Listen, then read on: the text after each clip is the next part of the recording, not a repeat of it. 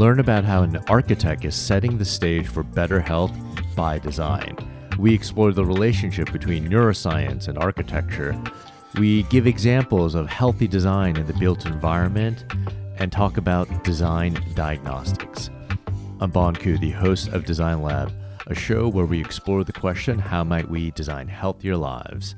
Today's guest is Dr. Upali Nanda. She is the Global Practice Director for Research at HKS, which is a 1,500-person international architecture firm. She also teaches as an associate professor of practice at the Taubman School of Architecture and Urban Planning at the University of Michigan and serves as the executive director for the nonprofit Center for Advanced Design Research and Education. Upali is the author of the book Synthetics, a cross-modal approach to designing for the senses. Her widely published research on health and well-being, neuroscience and architecture, and outcome-driven design has won numerous awards. Upali was recognized as one of the top 10 most influential people in healthcare design by Healthcare Design magazine. She's been honored by Architectural Record with the Women in Architecture Innovator Award, and she's featured in the book on 100 Women Who Changed Architecture. Upali's design research is anchored on the art and the science of being human. Check out our website. It's brand new. Our producer, Rob Puglisi, worked so hard at it. You can find it at designlabpod.com. We love it when our listeners give us a shout out on social media. Thank you to Drew Cortez on Instagram, who called Design Lab a master class on how to both stay intellectually curious and generate positive impact with others. Thank you, Drew. If you haven't done so already, go to Apple Podcasts or Spotify. Support us by giving us 5 stars, leaving us a review. On the podcast show notes, you can sign up for our newsletter. You can also do that on the website. Now, here's my conversation with Upali Nanda.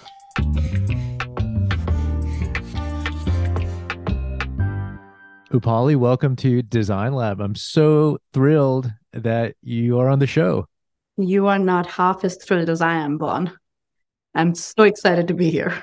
We go way back. We were just talking in 2017. You organized a panel at an amazing conference, Stanford MedX, organized by Larry Chu, who was a previous guest on the Design Lab. And I just can't believe it was that long ago. I know. And I remember the panel was called, Did We Forget the Stage? Yes. And I remember because I'd been at MedX the year before, absolutely loved it, and was struck by the fact that we were talking about such incredible innovation, but the architects and the planners and the designers were not in the room. And That's right. That was kind of our conversation that started saying it's in the theater of life. If architecture sets the stage or design of the built environment sets the stage, do we often forget the stage? We remember the actors, we remember the props, we remember the script, we remember the sets. But sometimes the built environment often gets forgotten. So I remember that panel so well because we had you, we had one more surgeon. We had another architect. And Monica, who does everything, but a lot of 3D printing. And she's also trained as an architect as well. Absolutely. She's a design thinker and an architecture maker. It was amazing. Yeah. Now, that panel is almost representative of your expertise. You are trained as an architect, but you have expertise in all these other fields and you're interested in health. So what inspired you as an architect to follow this path and be interested in how we design better health? Now, it started with an interest in how we design for humans and in human perception. And it actually came out of a lack. When I was in architecture school, I always had these really multisensorial, experiential ideas, which I could never represent because our medium was visual. So I couldn't communicate entirely what I was conceptualizing in terms of a fully sensory experience. And I got fascinated by how the human brain works, how the human body works, how do we react to place? And that started this entire journey. My dissertation, which is published as a book called Sensthetics, was all about sensory perception and how we design for the senses and how we distribute attention across our different sensory modalities. And the whole experience of place is a choreography. It's always changing. So we design something, we think it's permanent, but it changes moment to moment based on how a human interacts with it. And that got me really, really interested. So when I did my thesis, I did all of these things around the human sciences. And there was a point where Mardell Shepley, who's a wonderful mentor, walked up to me one day and said, "Do you realize you've done everything you need for a certificate in health systems design?" And I was like, really? I wasn't thinking in that way. This wasn't like systematic. It was just like Correct. you were following your interest and studying them. I was following my interest, and I was following this deep passion for designing for humans and communicating that, which made me land in health, where you have no choice. The stakes are so high. You have no choice. I was actually in school. I had the privilege of being in class with Roger Ulrich.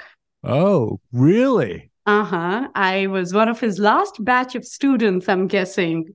And funny story, because I wasn't coming in from healthcare. I had no idea what a big deal he was, right?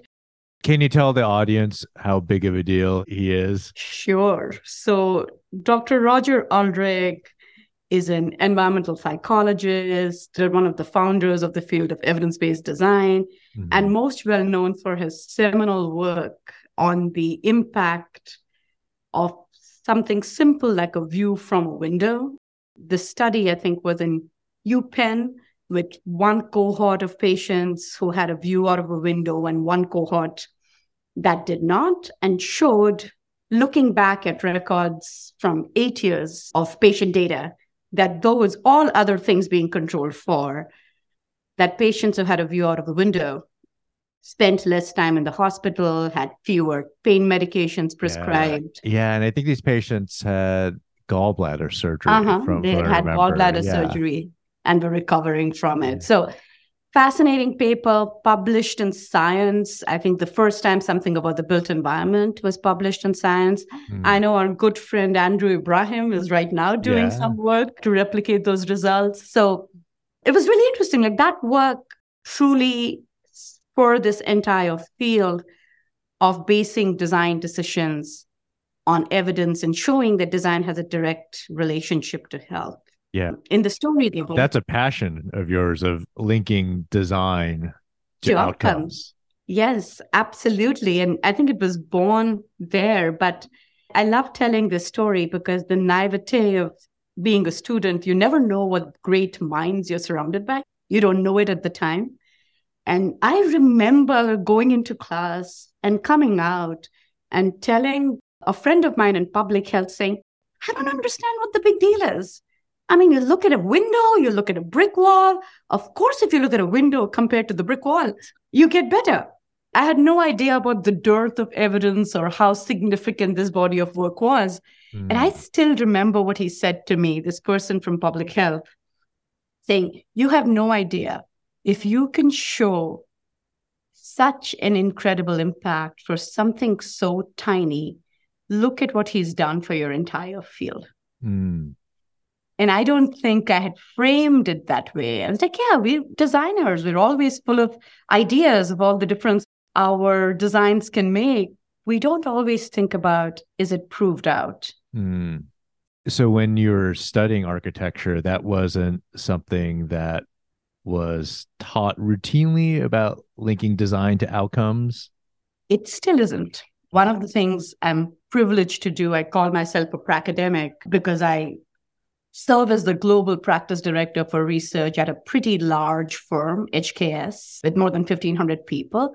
But I also get to spend part of my time teaching students in the University of Michigan. And so I'm a pracademic. I have a foot in academia. And it's amazing because I get to see what we teach, and I get to now take that message from practice to academia and vice versa.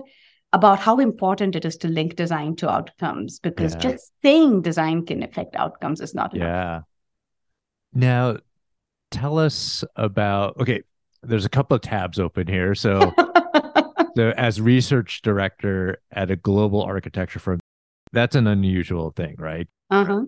Most architecture firms, even big ones, don't have as robust of a research.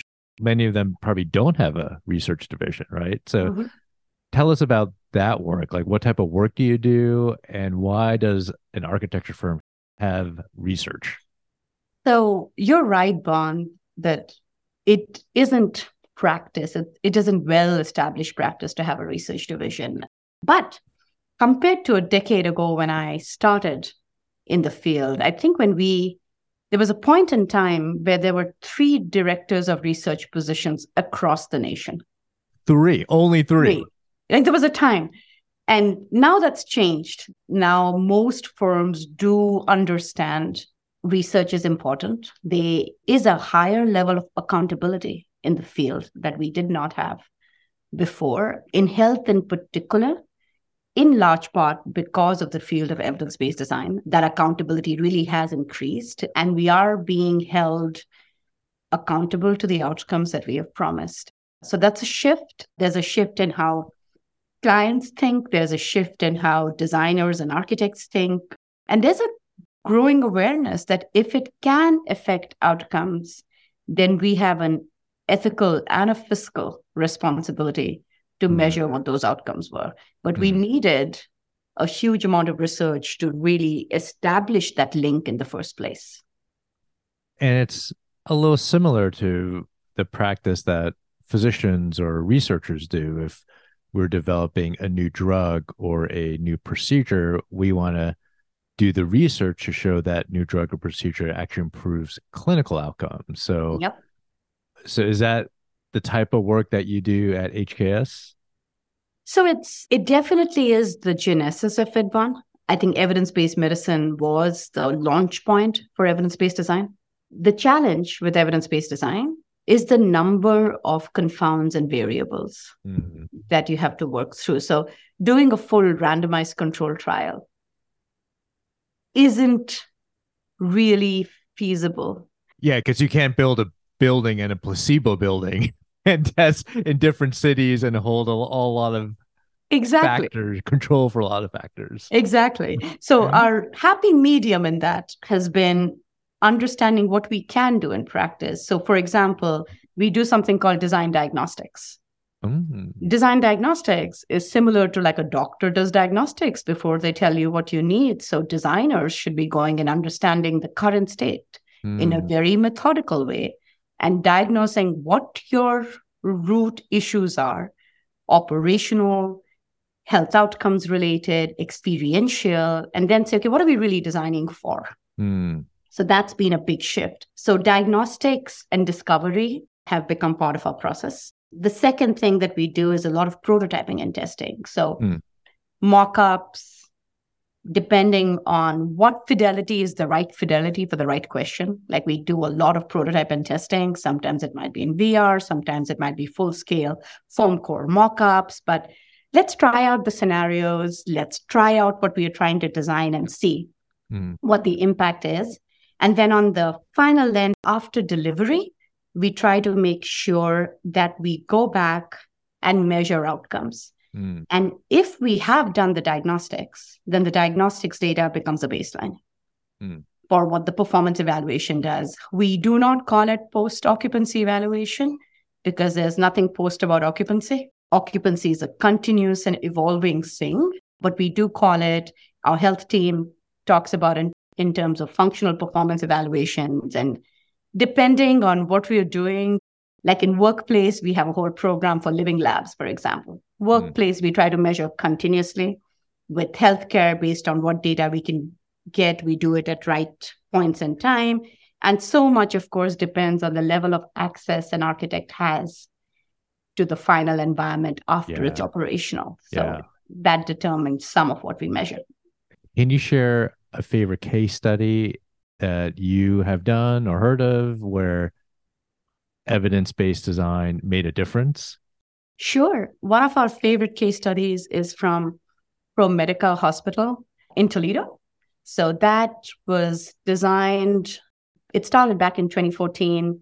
We did diagnostics in 2015. So did a lot of behavior mapping, shadowing, interviewing, survey data, whatever we could get our hands on in the tight amount of time that we had. We did a lot of evidence-based design. So we looked at the literature that was out there. I actually remember when I first joined health, I was amazed by the number of times you would have a conversation about where should the toilet go, right? Still to this date, you're like, where does the toilet go? We wrote a little tiny white paper that was called Where Goes the Toilet? Oh, I got to look that up. That's cool. Every different scenario, pros and cons and the evidence supporting it. And understanding that so much depends on your operational model and what clinical services you have there. But we did a lot of things. And there was a very interesting moment, for example, where we realized that the biggest inefficiency in a particular acute care unit was in the separation between the nutrition room and the meds and supplies. It was a very tiny insight, but it changed how we co-located med supplies and nutrition, because in a single med event, we realized that the largest wasted walking was going to get that little thing called applesauce for when you have to give a med to someone, right? So we did this mapping of a nurse journey on a single med event, realized all the points where space was making it so difficult, optimized for it, transferred that into a script, which became a walking design tool, like a simulation tool that we still use. So every time we did a plan, we would run that simulation and see what would it look like for a nurse to go from A to B for all of these different scenarios. And also changed our standards when nutrition, meds, and supplies were co-located, right? So very tiny example, but very I love that. Yeah, it's like software for the built environment, and you're running that software for new hardware. That's so cool. And what you're doing is giving back time to that nurse to spend more time on the bedside. Yeah. And the other thing interesting about that software analogy, Bon, is we realized that computational scripts have to understand human scripts. So until we knew the human script, what do you do? Where do you go? Why do you go there? What is really beneficial? What's a waste? We weren't even simulating the right thing. So just doing an adjacency analysis is not enough. Yeah. The human script has to be overlaid on the space. And that became part of our simulation. We opened during COVID. It was a pretty incredible hospital still. There were a lot of things that were done for staff well-being, light accessibility to all staff members, et cetera, et cetera. And then we wrapped it up with a performance evaluation. So we got outcomes at the end. So we could see an improvement in HCAHPS scores. We did see an improvement in sound levels and decibel levels, like ambient sound levels. So it was good to kind of go back, test against our hypotheses. One thing we do that the audience might appreciate is we put together something called design intent documents. So a design intent document is a document where your design intent is annotated on your design documents. So you're saying, I'm doing this for this reason, and these are my hypothesized outcomes. And these are the metrics through which. Like you're doing this to give more time to the nurse or increase efficiency in the clinical workflow. This will reduce walking distance. This will improve line of sight and patient satisfaction. And here is the metric associated with it. And then you lay yourself open to measuring those metrics and understanding if something didn't work out the way it did, why. And I'll close out this story with the fact that when we went back, one of the biggest things we realized that the design intent that was evident and documented to the design and construction teams had not been shared with the operational teams the same way. And oftentimes, the gap between design and outcomes is operations. So that was a big takeaway for us, and for us to realize that maybe you need playbooks and things like almost like instruction manuals that go with place, because they're intentionally designed, intentionally operated, but that's not always communicated all the way through. It's kind of like having a driver's manual for a car, for Yeah, example. Okay. it is. It really is. And the other example too, Bon, which is not from healthcare, is in a live-learn neighborhood. So around the same time, Uh, where we designed a mixed-use live-learn neighborhood for UC San Diego, we had the same opportunity to measure student outcomes when they were in an existing campus, and then after they moved to the new campus. It was a longitudinal study. It was a fascinating study because for this one, we leaned on our nonprofit, the Center for Advanced Design Research and Evaluation, and we got research scholars on site. So that meant UC San Diego students for a couple of years gathered data and measured in the campus that they were actually on. And the provost was very visionary. She had this vision that capital projects should be learning instruments. And through that, she really wanted to change curriculum. So the sustainability story became a sustainability studio. We started working with the psychology staff. And then one of the data points that was fascinating for us to see is not only did we see an improvement in satisfaction, which is a simple thing to ask, but we saw a reduction in self-reported depression, which was very interesting. The journal article is just going in right now, so we'll so see cool.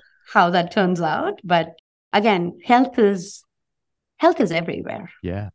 And is this what you're teaching to your students at the University of Michigan? These are architecture students? So yes, the class I teach is Health by Design. It's a seminar. We've been lucky. It is architecture students. We've also had HCI, like human computer interaction students, social work students, sometimes medical students. It's meant to be a cross-disciplinary seminar, but they get to design and they get to design concept and put it out there. So it's been a lot of fun. The latest class was around primary care by design. So we did brain health by design, aging by design, mental health by design, point of decision design, which is something we've done a lot of work on. And then this one was primary care. And they came up with ideas like, for example, why isn't the primary care first point of contact in the school nurse? Like, what would happen if in the school, at that first point of contact, the school nurse was linked to the pediatrician? Yeah. How would that change? So in academia, you can really think about the ideal world. And in practice, you get to prototype and test it and say, yeah, not quite ready yet, but we'll get there. Well, how does that relate to like the built environment in architecture? That seems like a more of a system design. I love that prompt, Bon. I think the biggest challenge for our field is that we have started from the built environment. We can't start from the built environment. We have to start from the system and then understand what the built environment manifest is. So all of the designs had a built environment component. They actually had to decide for this physical manifest, what would the digital manifest be? Because that's become inarguable right now. Yeah. And you've talked about this before too, right? That the relationship between the digital and the physical, they're not so separate anymore. It's very fluid to go between those two interfaces. And we're seeing that in healthcare too, of like your first experience in healthcare may be a digital one that will actually bring you into a brick and mortar healthcare facility, but often it's going and having a virtual visit with a doctor instead of going to the doctor's office. Absolutely right. I think my colleague, Deborah Wingler, who leads health now, does a lot about the digital front door. Like it's changed. And I love that. I don't think the audience, can you talk about the digital front door? The digital front door is that's your first point of entry.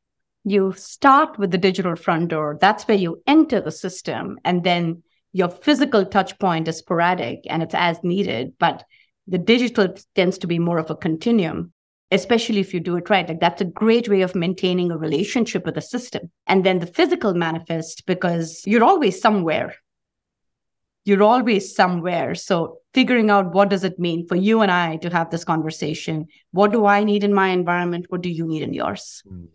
For us to then have that person-to-person interaction, the IRL interaction, what would that need we actually did the phrasing we've used often is cloud print and footprint. Well, I love that cloud print versus And footprint. Okay. So every interaction, you look at the experience and you say, okay, what has to happen in the footprint? What happens in the cloud print? What keeps moving back and forth?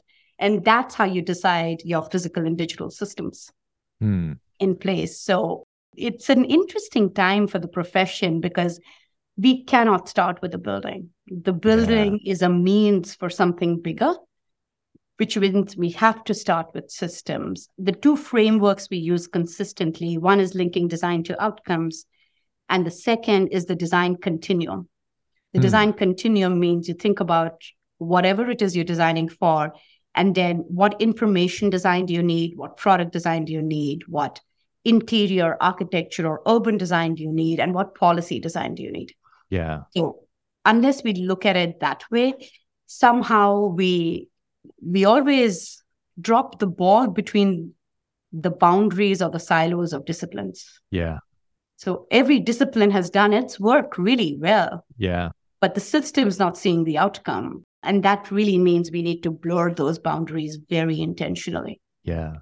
And the pandemic has definitely blurred those boundaries. And for those of us who are more used to working in the physical footprint, had to jump into the cloud print for telehealth, for example. A lot of doctors were forced into telehealth, and probably teachers who are used to teaching students in a classroom were forced to use Zoom. And there is this blending of these two worlds. Truly is. I mean, I'm curious, Bon, from your perspective, like as an emergency department physician, what was that like for you? How did you navigate that? Well, for me, it's not too different because I still had to work. I can't have that cloud print, but I've saw with many patients who saw their specialist or saw their primary care doctor, like these visits were, a lot of them were virtual. And I did not see or did not experience a decrease in care.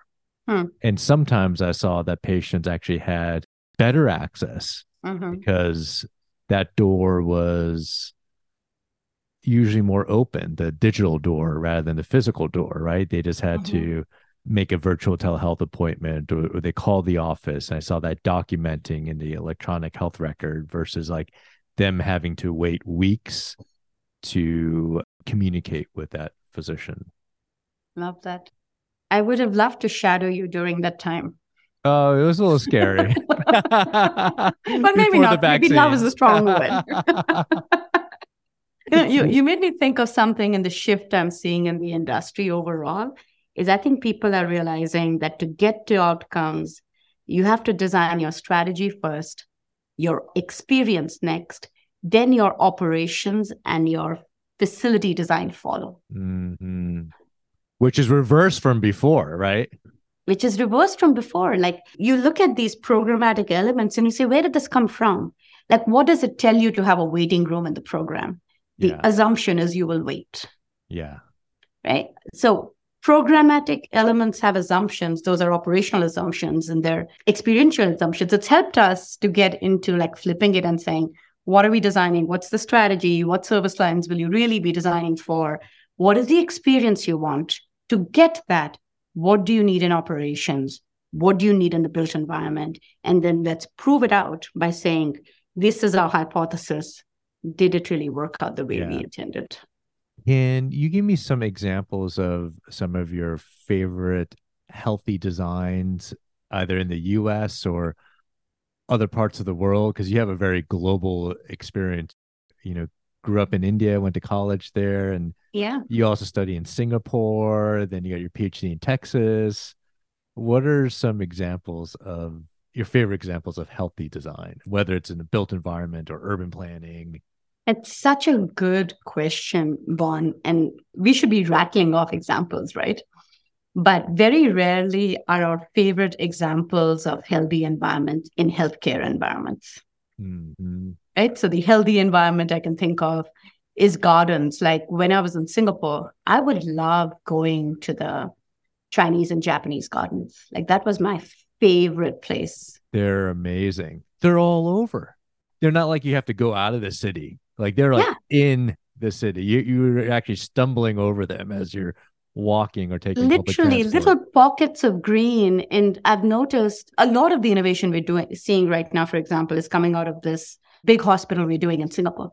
And it's really interesting to see because they have taken an entire warehouse where they are prototyping and testing everything that they're putting. Wow. And they have a big biophilic driver. And they are going through this process of doing strategy, operations, experience, and then facility, which has been very interesting to see. But Singapore is such a dense city and has so many of these pockets of respite where you can go in and get fresh air. And that's been very interesting to see. Some of their buildings look like they have gardens pouring out of them, like forest. Like, right? It's like hard to explain. You just have to go see pictures of it. But I'm like, I remember passing by a building. I'm going, it looks like there's trees coming out from the side of a building. So even though, so some people use this argument of like, oh, well, the city's like too dense and urban for there to be biophilic design, but that's not true. Singapore That is not true at all. Yeah, some of the best examples of biophilia are in the vertical facade treatments that you're starting to see. And the best innovation often comes out of constraints. Singapore is landlocked and it has to be in harmony with the ocean. Yeah. It has to survive. So reclaiming land, doing a lot of that is just really important for survival. And so you see these strategies that are great for human health, but they're great for environmental health. And that's the biggest shift I think that we've seen is planet health and people health are merging now. They are not separate drivers anymore. It was long overdue, but something simple like air quality, we've talked about it in terms of infection rates for years. But now we're talking about air quality for just healthy living. Yeah. And it helps you to have environmental sustainability, to get better air quality that helps you with healthy living and reduces infection. So I think it's a good time to see how these fields are blending too. Example from India, courtyard houses like residences, homes, bungalows with courtyards within them. So how you create micro environments with full passive ventilation and management as well. Like it's just, you've really, really managed to have, I can still feel the breeze of being in a courtyard that I miss so much in our glass boxes. Yeah. And that's like old school design. It's old school design. It's passive design and it's vernacular design. There is a lot in the vernacular that is actually deeply scientific. Yeah. And I bet you so many of us who have lived in cities, especially during the pandemic, would have loved a courtyard design. I know. Our breath became hostage, right, during the pandemic. And just a little bit of fresh air was a bonus. Yeah. Yeah. I mean, I wish all hospitals had courtyard design of staff to go out for a little bit of respite. Because I remember that of going, I just want to take off my mask and get some fresh air, but there's currently no place to do that. Yeah. Like I wouldn't want to go into the staff break room because there would be other staff in there. We would all have our mask off, and we go, this is probably the most dangerous place to be right now. Yeah. Yeah. Just a little window for like 5 seconds of fresh air and breathability. Yeah. And I think there's so much in the microenvironment space that we can and are exploring to get there. But yeah, air is a big part of it. And breaks. I think the caregiver burnout, the huge burden on caregivers right now. I mean, Bon, like the fact that you're getting the time to have this conversation and looking relaxed while having it, that's a testament to you. But well, this is a break for me. I get to hang out with amazing people like you. But it's been amazing. It's not been fair. Before we wrap up this conversation, I want to talk about your interest between the fields of architecture and neuroscience. I know you've done a lot of work in that. Sure. That also was born out of the dissertation work that I was talking about. So that's where I became one of we were called pioneers, but it really meant naive, passionate students who were come on, you're a pioneer. But that was when ANFA was created. It was the Academy of Neuroscience for Architecture. It's based out of the Salk Institute and UC San Diego. It's a group of architects and neuroscientists working together to find the intersections. And I think it's been really interesting to unlock the potential of design when you understand or unlock the potential of the human mind. So the understanding how we think and feel gives us so much more agency in how we design and the kind of outcomes we'll get. One of the things we're doing right now as part of that commitment on the HKS side, a partnership with the Center for Brain Health. And the partnership is based on this big, huge movement that we are starting to see, which is shifting the narrative from mental health to brain health and taking that preventive approach, really changing the way we talk about mental health and the stigma associated with it. So for us, brain health has become this umbrella initiative, which is about cognitive fitness. What am I really doing to stave off burnout? How am I connecting, paying attention, focusing, being creative? Like creativity is great for brain health, something that we hadn't realized until we got into that. So there's a lot of research that we're trying to do on how place can promote brain health, can promote cognitive and emotional affordances that will get us to the outcomes we're looking for and reduce some of this burden that we have put on ourselves, ironically, in many ways. So leveraging the power of place and really going straight to the brain health and mental health objectives, because we've done a better job with physical health than we have with mental health so far. And it's a paradigm shift of thinking about brain health from more of a community lens rather than mental health. I think is often seen as individualistic, like what is wrong with me versus, what is wrong with our communities, our environments, the way that we have designed them. How can we think about the collective brain health of a community rather than focusing on one individual? True.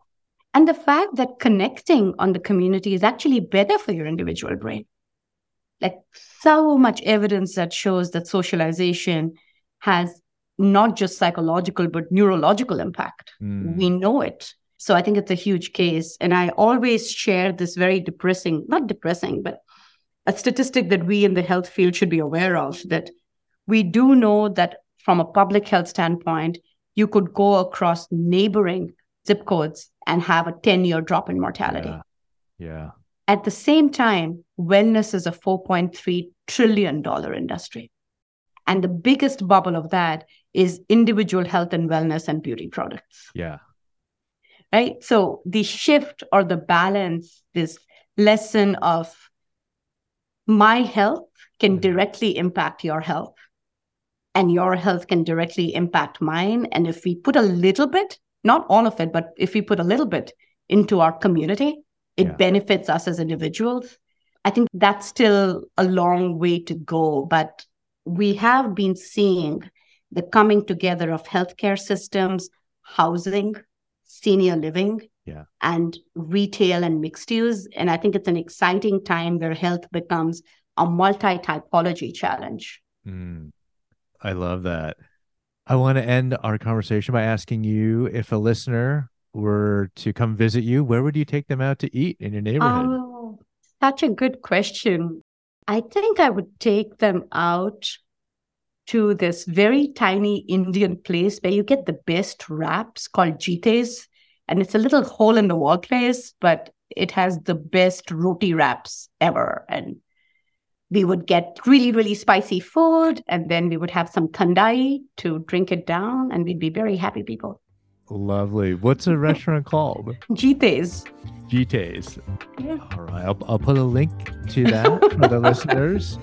I don't know if Apali can join you, but if you are in Michigan, that's a place to go. Absolutely. Well, this was so much fun. It was so good to reconnect with you. Thanks for doing this. I know you have a super busy schedule, but really appreciate you coming on the show. Likewise, Vaughn. This has been a joy. Thank you for all that you do. I hope you enjoyed my conversation with Apali. You can find her on Twitter at UPALINANDA and reach out to me on Twitter at BONKU, on Instagram at DRBONKU. Design Lab is produced by Rob Puglisi. Editing by Fernando Carrios. The music was created by Emmanuel Houston and the cover design by Eden Liu. See you next week.